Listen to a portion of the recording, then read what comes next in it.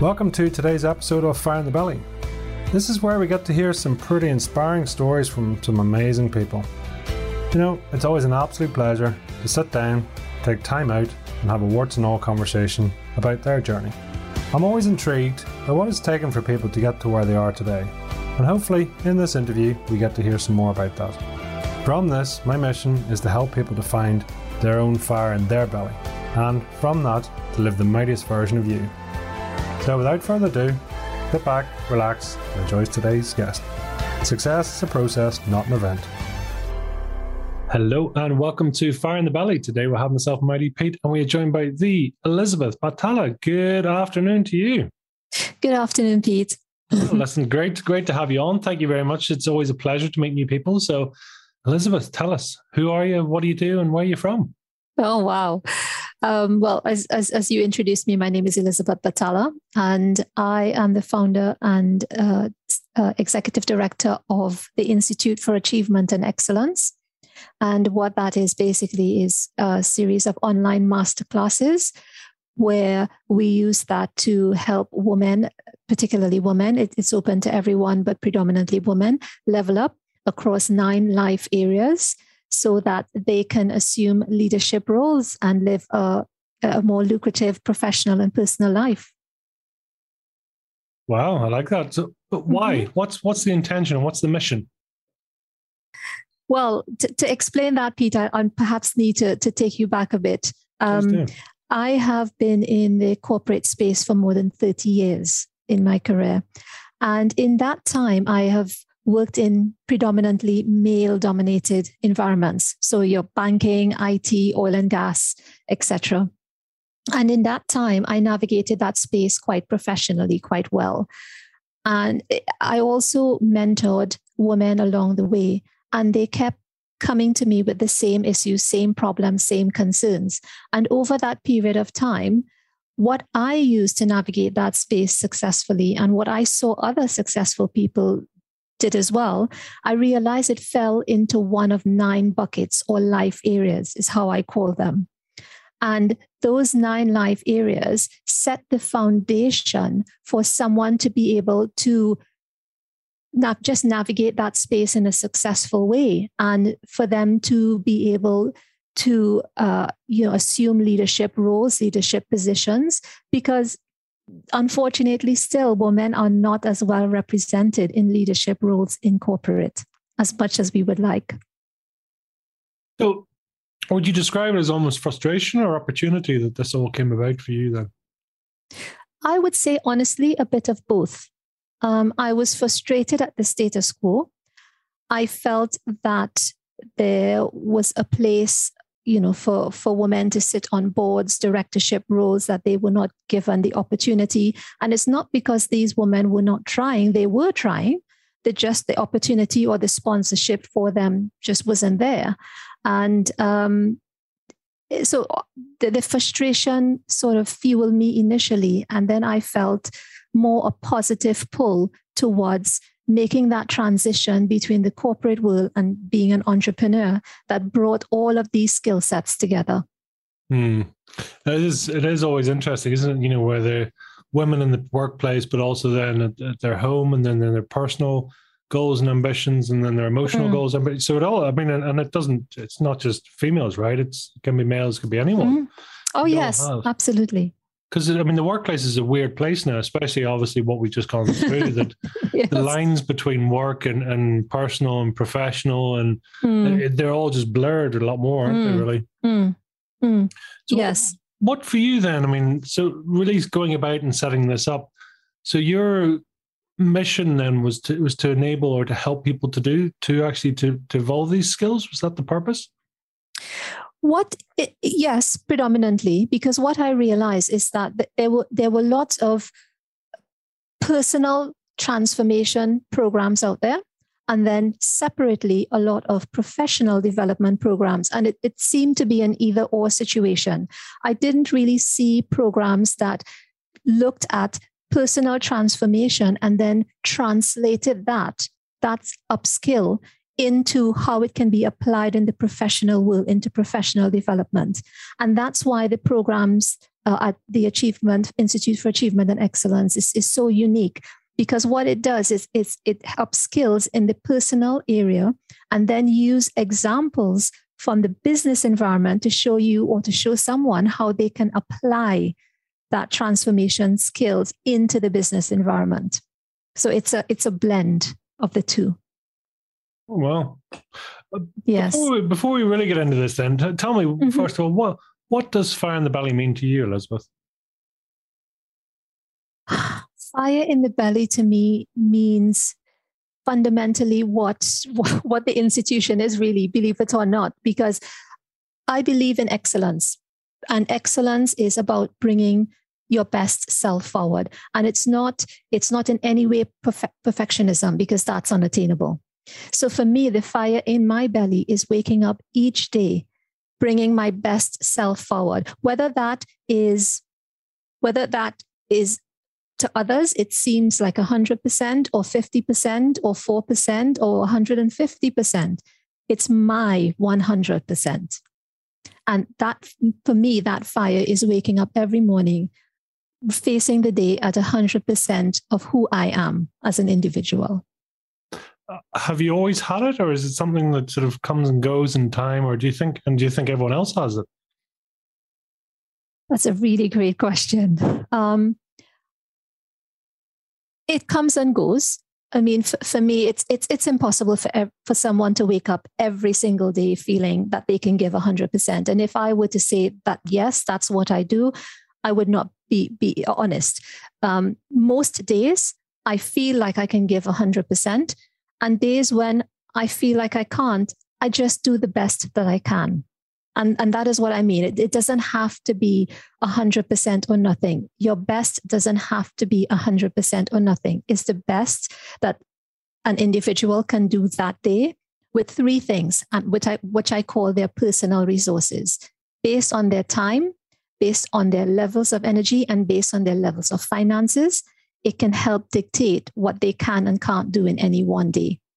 So for me, that is what I mean when I say best self forward, just doing the best you can each day. And I truly believe anyone and everyone, regardless of age, can do that.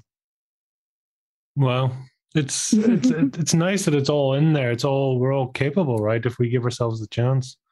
Absolutely. Yeah. I mean, are you clear of your capabilities now? I mean, do you know what are you doing what you're supposed to be doing, do you think?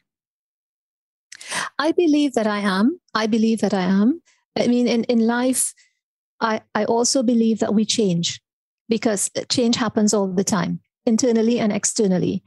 What I believe now may not be what I believe in 10 years' time, because I know what I believe now wasn't necessarily what I believed 10 years ago. So I can answer that question in terms of now. And my now is, yes, I am doing what I feel is right for me, the value that I believe I can bring to the world, and the change that I could make, not only for myself, but for every life that I touch. So yes, I'm doing that now. Oh, wow. So give us a bit of background then. So I mean, the Institute of Achievement and Excellence there that you've set up, you talk about 9 areas. Can you give us an example of what those 9 areas are that we're looking at? Oh, absolutely. So the 9 life areas, the reason why it's important is that I always believe in taking a holistic approach to anything, a holistic approach to life. Because when one part of our life suffers, then we can still function, but we're a bit off balance. So the 9 life areas, think of it like a dimmer switch, Pete. With every area that you shine that light on, with every part that you switch on, you shine brighter. Yeah. So the 9 life areas, they fall into what is called the 3 forces in achieving excellence. All right. So the 9 life areas, they're grouped into 3. So for instance, the first 3 of the 9 life areas, there is your personal brand, there is your demeanor, and there is your personal style. So it's all about you as the individual, how you come across, how you carry yourself, your deportment, how you present yourself to the world, the way you look, the way you dress, etc. It's all about you. Those 3 life areas fall under the force identity, right? Then we move on to your physical health, your emotional health, and your mental health. Those 3 are all about connections and relationships. Connections and relationships to yourself, and with others. And the force that falls under is called connections. And then the final force is status, and that includes the final 3 life areas, which is how you progress in your profession, your financial health, and how you see the future, your future vision. So those are the 9 in total. I mean, I love the way you've broken it into those sort of different sections so that people can, I mean, how attuned, how accustomed are people to identifying those areas, do you think? I mean, does it take them a while to adjust or to tune into those specific areas to think about it, do you think? No, I think the vast majority, I would like to believe, are astute people. I look at people, I give people the benefit of the doubt. I look at people as clever, as smart, as capable. I go into any relationship like that because I believe we all have the power and the potential within us. So for me, when I explain it, people get it instantly. I'm saying to you, look, there are 3 areas you need to master to become a person of excellence: your identity, your connections, and your status. And within those 3 areas, you have 3 life forces, and they are spread across all 3. And most people get it in an instant. In your experience, I mean, what is there a certain part that typically seems to be most out of connection or out of congruency for you that, because is it identity or connection or status for you? What is there some area that tends to need more work, do you think? It depends completely on the individual. Sorry, are you asking that question in relation to me or in relation to the people that I've dealt with? Well, both actually. I mean, it's just I'm curious to know how how this journey has affected you, and then also your identification with others. Okay, for me, as I stated earlier, I always believed in a holistic approach to life because I felt very, very, very early in my career, actually prior to my career, that when I focused too much on one area to the detriment of other areas, something just didn't feel right. So if I focused too much on financial gain, then maybe my health would suffer, or maybe I just wouldn't look and feel my best, or maybe my relationships would suffer. So my life just didn't feel quite right. If I focus too much on relationships, maybe I let the finances go, or I spend too much, or I don't budget, or I don't track my spend, and then I find myself in a bind. Or perhaps, finance is good, relationships is good, but I let my health fall on the wayside. So for a truly happy life, I do believe in a holistic approach. But what I don't want people of what your listeners to feel is that, oh my goodness, this is so much. How do I get all of these areas to line up? And what I would say about that is it's not that you are doing all of these 9 things every day. You can look at your life over maybe perhaps a period of a week of course, or longer, maybe even. But as long as you have that touch point across all of those areas over the period of a week or so, or maybe even a month, then it makes sense. So for instance, for me, I use a period of a week. By the end of the week, I would perhaps exercise 3 times a week, not every day. I may track my expenses every other day, not every day. I may touch base with my mom or have a chat with my mom, daily even. So it depends. It depends on the individual. But for me, a holistic approach has worked quite well. So it is, especially I suppose in this environment, it is that holistic approach, isn't it, to try and to get that balance. And do you think, does it take this conscious effort to sit down and to analyze it, to see where you're at and where you want to go to help you to keep that rounded approach? I mean, is that useful? Because, I mean, we all have such busy lives, right? Because as you say, left to our own devices, we'll become wealthy, but with poor health, or we'll become mindful, but with no money or whatever, right? It is, if we're not careful, it does all sort of fall out of line, right? Yes, there is a way. So what there is on offer, again, at the Institute for Achievement and Excellence is an assessment, and it's free. It's a free assessment. And what it does is it asks a series of questions, and it sort of helps you measure across each of the 9 life areas. And it shows at the end a spider diagram. So you can see as an individual where your strengths are and where, I don't necessarily like to call them weaknesses, but where your areas for improvement needs to be.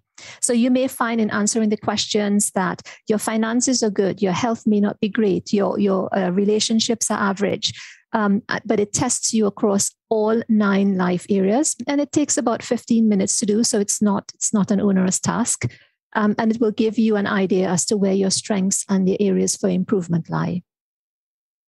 What are your strengths, Elizabeth? My strengths, at this point in time, it's sort of even across all 9, because as I said, I am diligent, and I do take the time to ensure that at least I have 1 or 2 touch points across each of the 9 areas on a weekly basis. But if I have to say my strength, I would say predominantly in the relationships and in the identity area. But all of the areas I give equal attention. I'm quite good at looking at my future and tracking expenses and budgeting, because as an entrepreneur, it's something we need to do. So I'm quite comfortable really across the 9 areas at the moment. I know plenty of entrepreneurs that don't track their expenses. Yeah, sometimes it goes well and sometimes not so much, right? But it's trying to get. And where are you most creative then? Where would be your points of creation, or is it, do you bring it into your day-to-day life, or is it getting out in nature, or what sort of creates the best version of you, and where would we see it? So most creative, I guess, as with everyone else, when I'm most relaxed. So that's after a good night's rest, feeling like I've accomplished enough for the day. And perhaps I would say maybe on my evening walks, because by the time I have my evening walks where I live, there are lovely, lovely parks where I can walk. And there is a beautiful walkway from where I live all the way into the city along the river. So it's quite refreshing. I would say at that point, that is my meditation. I'm not one of those who can sit quietly and close my eyes because too many things are happening in my head. But when I'm walking, I can let go. I can look at nature and I can let go. So I would say that's my most creative time. That's a time when ideas come very vividly. That's my most creative time. And where would then be your flow state? Is it because sometimes it's the same and sometimes it's not? Some people like to be could be getting on stage, suddenly they go into flow state of who they are, or it could be speaking to someone, or sometimes it's sitting down and writing. I mean, is there a certain zone or area that you work best in, or you produce your best work? I would say definitely speaking with people. So what we're doing here at the moment, I really enjoy that. Speaking with family, friends, I prefer the interaction. I prefer the one-on-one or group interaction. Speaking, I believe, is my strong point. Interesting as well, because it's also in your language, right? You're very, seem to be very vocally or very sound-based. So it's quite interesting that, that would be, it would make sense that would be your preferred style. What's your learning style out of interest? How do you learn? Are you immersive, or learn by doing, or learn by watching?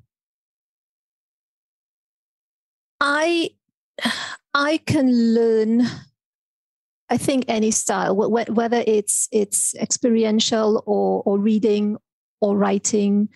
But I think my strength, and not because really it's a strength, I came from quite an academic background.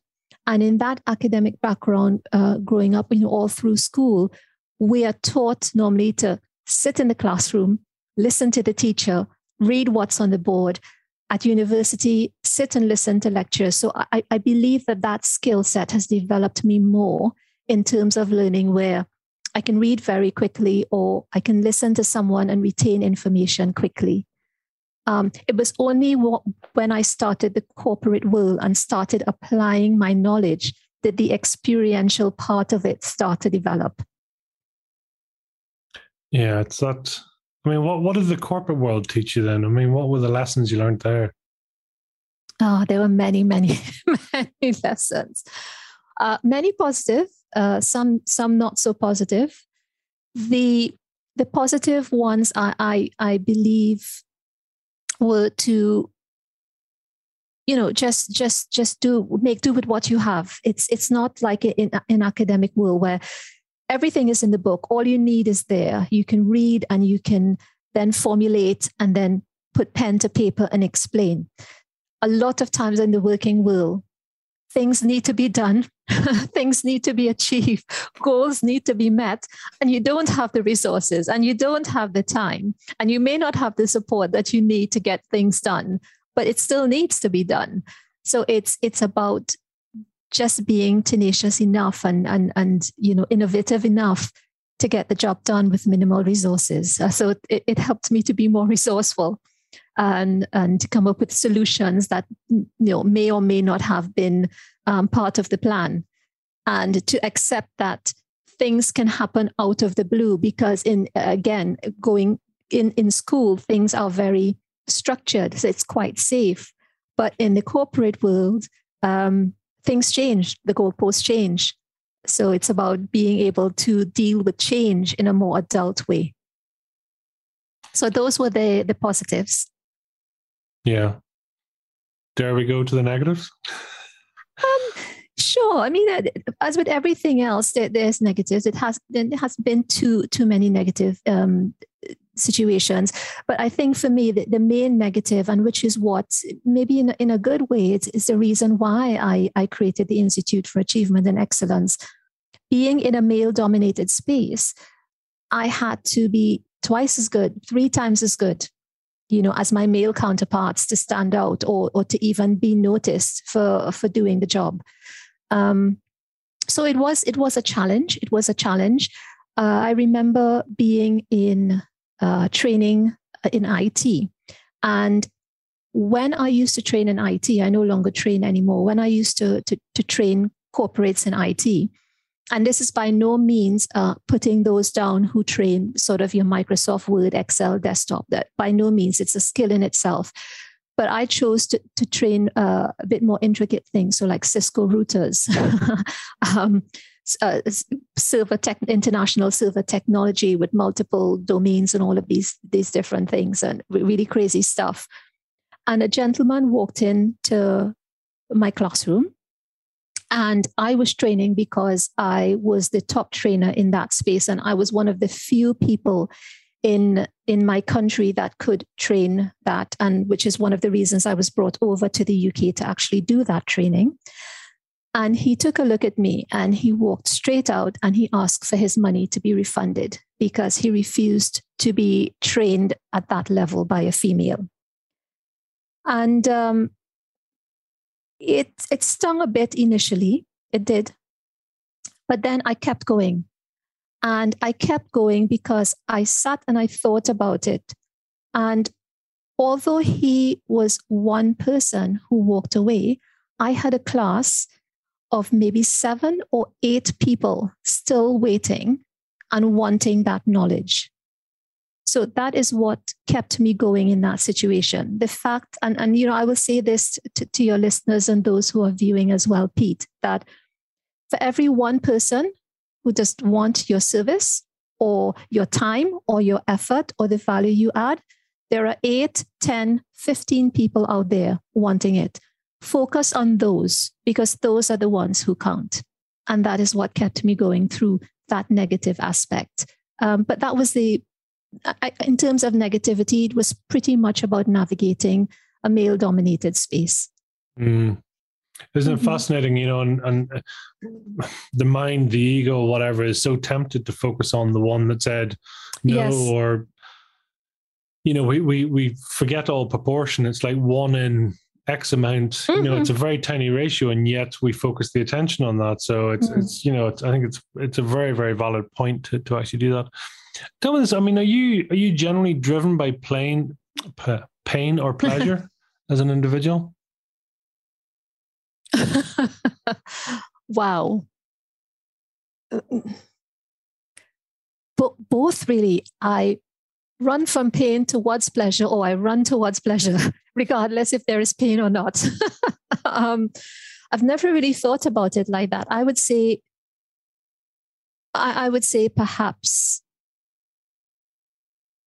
I dislike feeling uncomfortable, and I dislike seeing others uncomfortable. I'm one of those who wants to fix things and wants to help people, and I don't like seeing people uncomfortable. If they're having a great time, oh, great, that's perfect, that's lovely. If I'm having a great time, that's great, that's lovely. I totally embrace that for myself and for others. But I genuinely don't like to see people in pain, and I don't necessarily enjoy being in pain.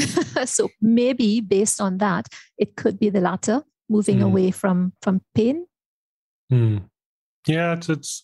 I think. My gut feeling is probably it's about 80-20. People move 80% away from pain, and because there's so much, right? It's when you get to the pleasure point in your life that you get to do everything you want for pleasure and for no other reason. Then I think you're possibly at a very fortunate place in your life. You don't have to do it because bills don't have to be paid, and all the stuff that comes with it. So I think that's a very wise answer. That it can be both, but also I think it is mindful that we are typically pain based. But what inspires you to do what you do? To set up the institute and to have the courses and provide all these opportunities. What's the inspiration? And the second part of that question is what's the nicest thing somebody could say to you?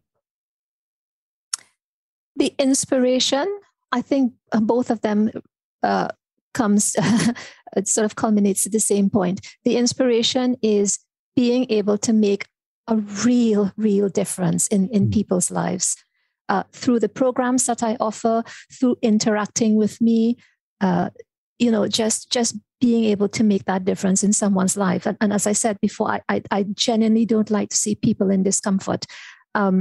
And I don't mean discomfort because you bought the wrong size shoes or clothes don't fit right. I mean true discomfort. And so for me, the fuel for me is to be able to help people switch on that aha moment. They get that aha moment in whatever capacity they communicate or they interact with me. So yeah, it's that is what fuels me, being able to make a difference in someone's world. And the nicest thing someone has said to me,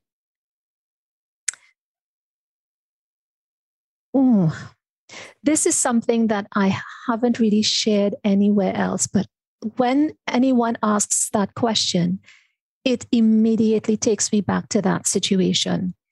I remember I was it has nothing to do with business or finance or anything. It was just a genuine compliment. And what happened is I was dressed up to go to an event, and I felt really great that day. I had on my dress, I had on my makeup, I took my time, I practiced, what I was going to say. I just felt confident and great that day. And I was about to step into my car, and this girl, she's probably a street girl because she was all dirty and scruffy, front teeth missing, hair ragged. So definitely homeless person. And our eyes met, and she looked at me and she said, "Oh, wow, you look so amazing. You look so amazing." I didn't know what to do. So instinctively, I went into my wallet to give her some money to help to buy something. She said, no. I don't want any money. I just wanted to tell you, you look really beautiful.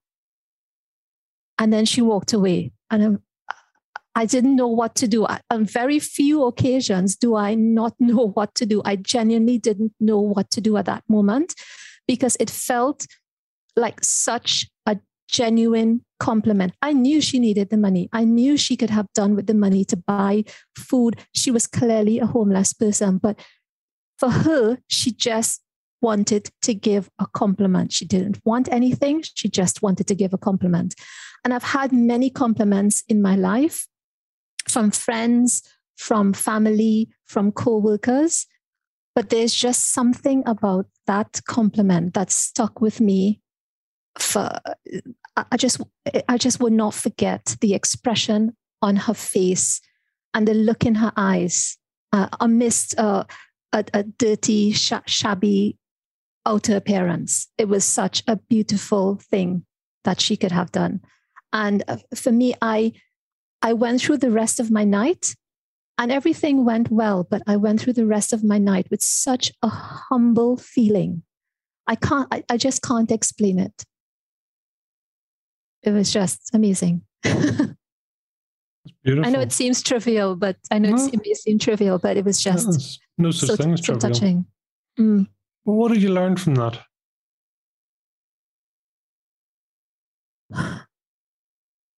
That you can have nothing in this life and still make an impact on someone, a positive impact on someone, regardless of how amazing that person may look or seem on the outside in comparison to where you are in your life.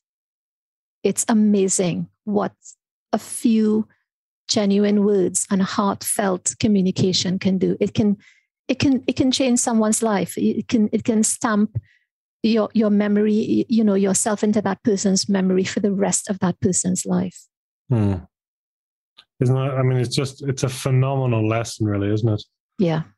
That despite everything, someone with potentially nothing has the biggest impact. Yeah, I would never forget that compliment ever. What are you most proud of in your life?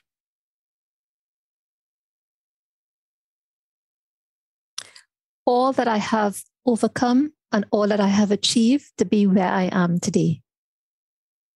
I won't change it for the world. It's made me who I am. I've overcome a lot of obstacles and I've achieved a lot. I've had some high points, some low points. I've had help along the way. I've had hindrances along the way.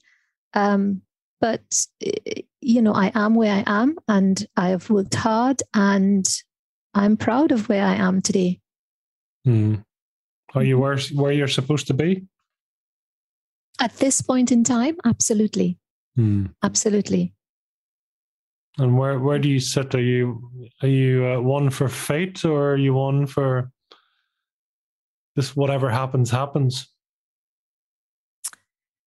That's a strange one for me. For me, I believe we make our luck. We make our own luck. But I also believe that we, as human beings, there are things within our control, and then there are things that may not necessarily be within our control. And I recently, I read something, and it's part of the program that I offer, and this area spoke about how someone can handle stress and change. But it was explained in such an eloquent way. And they looked at it through, this is from the Mayo Clinic, and they looked at it through the 4 A's. What can you alter, avoid? What can you alter? What can you avoid? What can you accept? And what can you adapt? And I look at my life like that. Is there anything that I can change that I'm not changing? Is there anything, so that's alter? Is there anything I can adapt or maybe tweak? I don't necessarily have to get rid of it. Is there anything I can avoid because perhaps I can delegate it? Or are there things I just need to avoid completely because it's not good for me as an individual. And I try to look at things and life through those lenses and make decisions based on that, because there are things that I have within my control and I can control it and I go full force. And then there are things that are beyond my control, regardless of how much I try, because there are other factors at play. And I just have to learn to let that go and do the best that I can with what I have and the resources that are available to me. And that's how I choose to live my life. Well, that's powerful. And what are your non-negotiables then? What are the value set or the things that you say it's absolutely must happen or must not happen? For me, that it depends on which area we're talking about. Again, for me, I'm thinking the 9 life areas here. So if you are saying to me, okay, it has to do with my professional world. So in my professional world, I absolutely will not sit back and tolerate seeing someone being blatantly taken advantage of. In my personal life as well, but just as an example. In my future, my non-negotiable is not believing that, things can change and things will change for the better. In my personal relationships, a non-negotiable is perhaps treating me as an individual with a level of disdain that I don't deserve. So it depends on which area you're referring to, Pete. I do have different non-negotiables across those areas. That's super interesting. I mean, let's take it up a step in terms of, if you would describe what would be your core value or your soul values, if you like.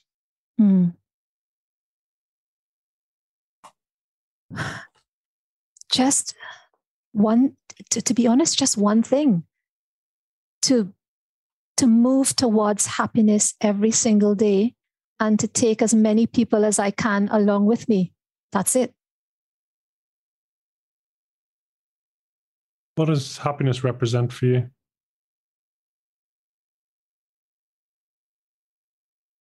Happiness for me represents living a balanced life, and the lives that I touch, family, friends, acquaintances, that they experience and they feel that way as well.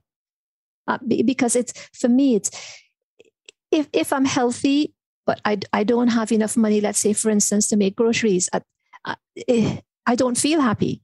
If I have a lot of money, but I don't have any friends, I'm not going to feel happy.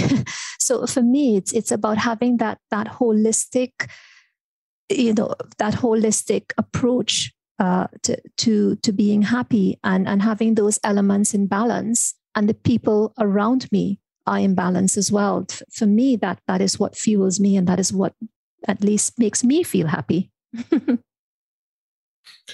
And how do you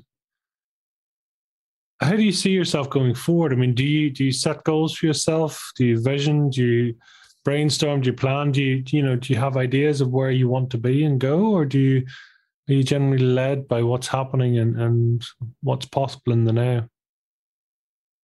A bit of both. Because I'm always looking at what else can I do? What else can I do to push myself forward in whichever area I'm looking at? So hence the reason why I in 2020 of all times, I decided to become an entrepreneur, to step out of the corporate into entrepreneurship, because I felt at that point in time, I had more value to add and I could have brought all of what I learned in a more comprehensive way to the masses. So I stepped into that role. Where is that role going to take me? I don't know. I'm open to it. I'm open to the possibilities that would bring. So yeah, for me, I tend to, I do have plans, but I also keep them quite fluid in the event opportunities come. I'm not so rigid that I don't see the opportunities when they do arise.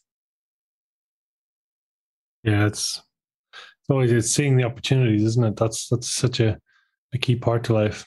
It's with the Institute, you offer quite a range of courses, really, don't you? Can you give us an overview of what you offer and what's the best way for people to navigate? Who's this going to appeal to most? Sure. So in terms of who is going to appeal to the most, it's predominantly for women. Men can do it too. There's no reason why they cannot, but it's predominantly for women, ages from around 25 all the way up to 45. Self-improvements, personal transformation that's mapped into professional development. It's a broad spectrum. So 25 all the way up to 45, even 50, predominantly women. So that's sort of like the target market, the audience. And when it comes to the site, there is a free assessment, and you can use to measure or benchmark yourself across the 9 life areas. Now, there is the top tier course, which is called Achieving Professional Excellence, because it's all about bringing or taking that personal transformation and excelling in the business world. So the top tier course is called Achieving Professional Excellence, and that covers all 9 life areas. And then what I have done for those who may not necessarily want all 9 life areas, I have the individual life areas available as separate modules. So someone can do just the physical health or the mental health or the personal style or the demeanor or perhaps the future vision. There is also a budget tracker that someone can use to track their expenses if that's all they want to do. And there is also something called Finding Your Ikigai. And that is, how you position your future in terms of how do you decide what your life's purpose is. It's an activity that can help you with that. And so that's the offering on the website. Just give us a bit more on Ikigai, because not everyone will have heard of it, and it's such a beautiful thing. Yes, it is. It is. So the Ikigai, it's a Japanese concept, and what it is, it's what wakes you up in the morning. What do you feel your purpose is? What gives you energy? What fuels you? That is your Ikigai. Now the thing is, how can you determine that? So your Ikigai, it's normally depicted in a Venn diagram. And where the 4 circles meet, that's your Ikigai. So what are in these 4 circles? The activity helps you identify, first of all, your passion. And your passion asks the question, what do you love to do? Then your mission. What does the world need? Your profession. What can you be paid for? And then your vocation. What are you good at? So by looking at all of these 4 areas, that midpoint, that thing that satisfies those 4 areas, that is your Ikigai. Just imagine doing what you love, being paid for it, you're good at it, and it changes the world. And that world doesn't have to be the entire world. Your world could be your community, but it's your world. That's your Ikigai. It's beautiful. Lovely explanation. And I think it's so powerful, as you say, that to people, it doesn't have to be all or one either. It's, just because you're good at it doesn't mean that you can make money at it. And just because you can make money at it doesn't mean it's your passion either. So exactly, it's trying to, to get that. Are you at that place in your life, finding, have you found your Ikigai? Do you think, your passion versus your ability to serve and to sort of earn from? I would say for now, yes. And the reason why I said that is because although there are many people who think, we have one life purpose, let me find that life purpose and let me just do that life purpose for the rest of my life. Now, there are people out there who have, they have one life purpose. There are some musicians who were born musicians and that's all they ever want to do. And they know that from very, very young. Singers may know that from very, very young. Artists or gymnasts or whoever. There are people who were just born to do what they want, what they chose to do. And they're quite happy doing that for the rest of their lives. But for a large majority, our passions, our purpose change as we change. What is someone's Ikigai 10 years ago may not necessarily be their Ikigai now and may not necessarily be their Ikigai in 10 years' time because circumstances may have changed. they may have changed based on acquiring new knowledge or accessing different resources or interacting with different people.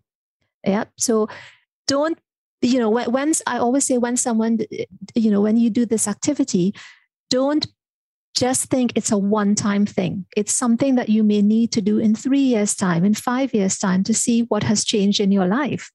But for now, I believe that I am living my purpose, my ikigai, because I love doing what I do with the programs and helping women excel in the business world where they assume leadership roles, or in their own business where they secure better opportunities, and in their personal transformation and bridging that gap between personal transformation and the professional world.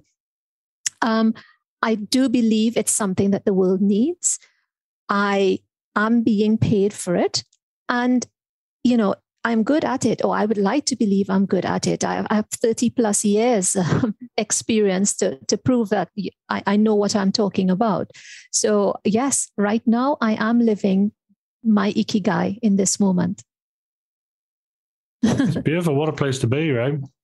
Yeah, it's amazing.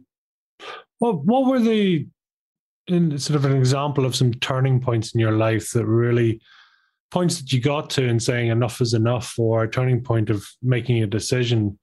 Is there any that come to mind for you? Yes, actually. The turning point in 2020, in March 2020, when I decided to become an entrepreneur. I remember distinctively, it was one day in particular in March. And I don't know what happened in that day, Pete. On that day, about 5 or 6 different women came to me in tears because they felt overwhelmed. They felt underappreciated. They didn't know what to do. Some of it were, in a professional, some in personal, but predominantly professional. And I thought, no, I can't. I can't continue. I can't continue just helping or advising women on the sidelines. I need to do this full time. I need to do this. This is something that's, long in the making. It's something I should have done a long time ago, and I kept putting it off. And at that point, I felt if I didn't do it then, I probably never will. And I decided, okay, this is it. I'm going to do it. And I did. How does that feel? I mean, do you to get out of your way or to put that into place? I mean, was it a big change for you? How did it feel? It was a big change. But what for me, and maybe not everyone would feel the same way, but what I do suggest is that I didn't just leave. I set the scene. So I had enough savings where I could step away from my corporate world without damaging my standard of living. Of course, I had to cut back on certain things because I used the money, my savings, to invest in the business and to get things started and to give me traction to be able to work full time on it. But I didn't just walk away with no plan. I didn't want to build my business from a place of desperation. So I was very clear in terms of where I was in my timeline in life, financially, professionally, emotionally, physically, everything. I was at the point where I could have made that jump in a successful way, and I did. But I felt at that point in time that was the opportune time to make that jump, because I just felt that at that point in time, I needed to do that. I needed to take that next step forward in my life. I mean, it's beautiful, and it makes so much sense for people, that would be thinking of taking this opportunity or deciding to do this for themselves, and for you, I mean, whenever you're spending time or developing yourself, I mean, are you big into personal development? Are you, do you take the time to read, or what are your habits? I do read a lot. I do surf the internet a bit, not too much. I tend to read more, listen to to audiobooks, listen to music, do courses. I do courses myself. I perhaps, if a course looks promising, I take that course or do that course. Have mentors, speak to people, people who are more experienced, people who are more successful than I am, and learn like that. I learn from many different ways. I have many different aspects of knowledge coming into my repertoire. I don't close off to anything. I'm always open to learning. And I believe anyone can teach me, not just someone who's necessarily more successful or more experienced. It can be a child. It can be an animal even. I'm just open to always learning. If, in terms of a bucket list or what's out there, if we were to sort of talk about some of that, what is there anything in there that would, we could help you manifest or help you sort of get out there? What's on your list? In terms of the business, I have sort of fundamentally done all that I wanted to do with the business. I'm now in the point of the networking aspect. So I think that there are two things in particular. I would like to bring the Institute to light a bit more so that people are aware that this exists and these resources exist. So for me, it's about spreading the word now. It's about engaging and for people to know that this business exists. That, and next year I will be launching a book about the 3 forces and the 9 life areas within that, so that it's clearer for most who may or may not prefer that style of learning. So I guess for me, the most important thing right now, Pete, is to just spread the word and just let others know that this exists. Anyone who wants to work with me, anyone who wants to engage with me, I'm quite open to that, to just be able to spread the word out there. That's great. It's good. It's definitely, that's what it's all about, right? Because we can have all these great ideas, but it is, it's inspiring. Well, it's one, it's putting it into action, and 2, it's, inspiring others. And that's what it's all about, really, Yes, absolutely. What's a bit of a guilty pleasure for you, Elizabeth? Guilty pleasure. Wow. Take the guilt out of it if you want. I don't mind. Oh. I really just enjoy the simplicity of having the time to spend with family and friends over a nice meal, preferably home cooked, because it's just more relaxing that way. A nice glass of red to go with that meal, and just really some downtime and appreciate the people around me.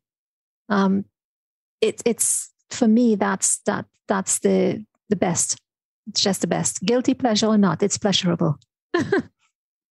I love it. There's generally always wine or chocolate or crisps in there somewhere, I'll have all 3, no problem. It's like I don't care who you are or what you are. There's always wine, chocolate, crisps, or some sort of beverage, always in there. Food. It's fascinating that we all are appealed in some ways in the same way. So yeah, that's beautiful. It's beautiful. And leisure and pleasure for you, what does that look like? For me, leisure, pleasure, I enjoy walking in the evening. As I said, I do love nature, love walking in nature. It calms me. It keeps me calm, because sometimes my days I'm going at 150 miles an hour, and that allows me to reset. So for me, leisure will be that. Again, leisure time with family and friends. I also ride horses. So it's nice to get away and ride sometimes, preferably a hack in the countryside. That's always quite nice too. Oh, well. It's for you, is it forests or water? What are you particularly drawn to when you're actually winding down? It depends on what I have access to, because I was originally born in the Caribbean, so I'm surrounded by water and island. I'm accustomed to the sea, and living in the UK now for maybe close to 20 years. I sort of took up more the horseback riding in the countryside in nature. That took priority. So in my early years, I would say more the sea. Now it's more about the nature. Wow. Yeah, it's. I mean, generally, like I say, a lot of people seem to like the sea or mountains or nature just to wind down. Nobody yet has said the couch and Netflix, but maybe someday. I think we're all. It's fascinating that despite who we are, where we're from, what we do, it's we all have very similar things. So what's something that not a lot of people know about you, Elizabeth?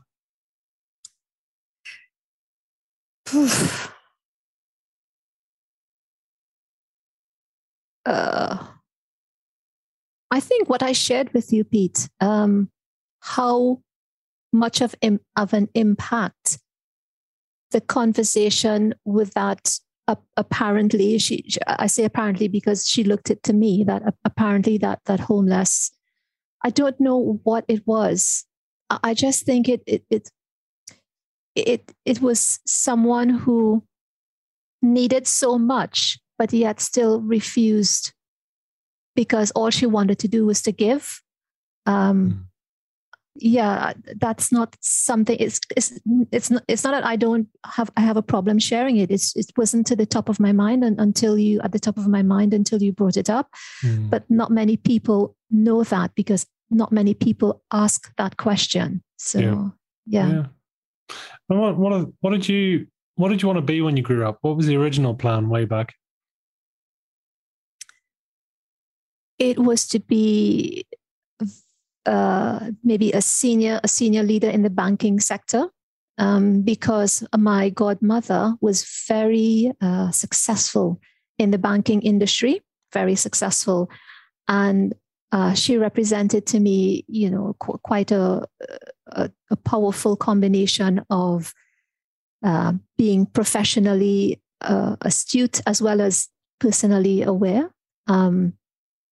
And yeah, that is what I looked up to. But then that's where I started my career, and then realized it wasn't for me. Yeah. It's amazing, isn't it, how we all start off and where you want to go to and the influences in our lives. It's fascinating. Absolutely. So tell us, if you were to try and describe your fire in the belly in one or two words, what would they be? In one or two words. I think it would just be start. Start.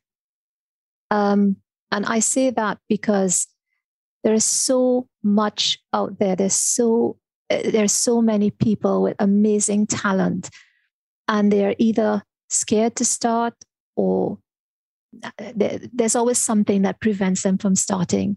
And for me, I always believe that small, consistent steps can make a great change in someone's life. And I always believe in starting. Start where you are, use what you have, and do the best you can, but just start.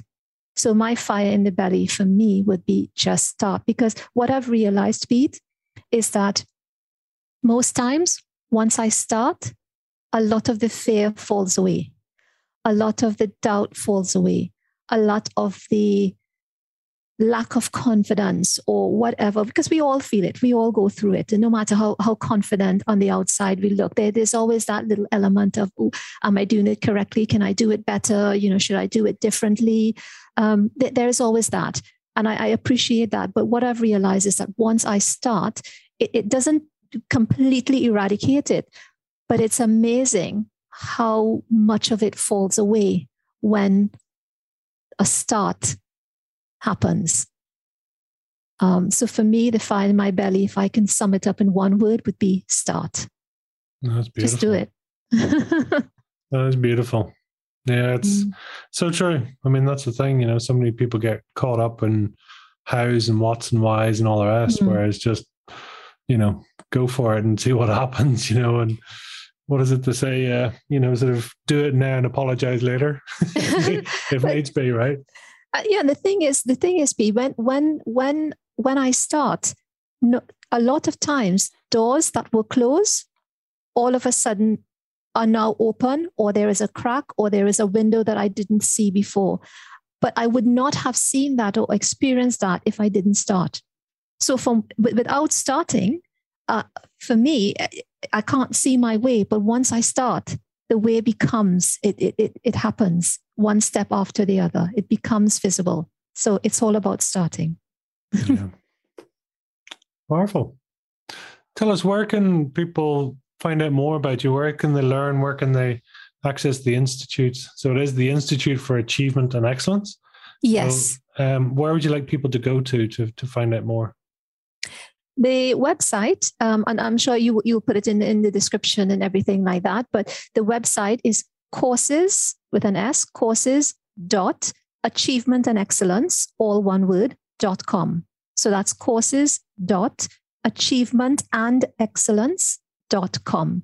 Once you go on there, you'll find everything, including the free assessment and all of the programs and the Ikigai and the tracker and everything that you need. And all of the social links are there. And if you would like to connect with me on LinkedIn, it's Elizabeth Battalla. Perfect. Very organized. I salute your organization and your structure. I am slightly more chaotic, but is there a final message you'd like to leave with our listeners today? Yes, I would like to tell your listeners, do not ever, ever, ever, ever, ever, ever, ever, ever let anyone take your dreams away from you. Your dreams are unique to you. Your dreams will help you, make that unique contribution that you want to make. And I would say, no matter what, if it is important to you, if it really, really feels in your gut feel that is what you want to do not let anyone take that dream away from you. Start where you are with what you have, do the best you can, and prove them wrong. So powerful. Elizabeth, it's been beautiful having you on. Thank you for sharing. I wish you all the best. And I know you've plenty coming up as well. So there are lots of exciting things happening. So listen, thank you so much. Until the next time. It's been an absolute pleasure, Pete. Thank you so much for having me on the show. Thank you. Well, that was another great episode of Fire in the Belly.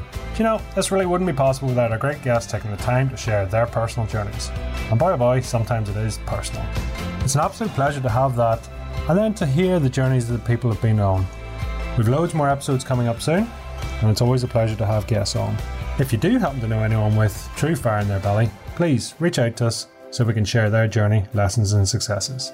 So, all that's left to say is have a great day, live with fire in your belly, and be the mightiest version of you.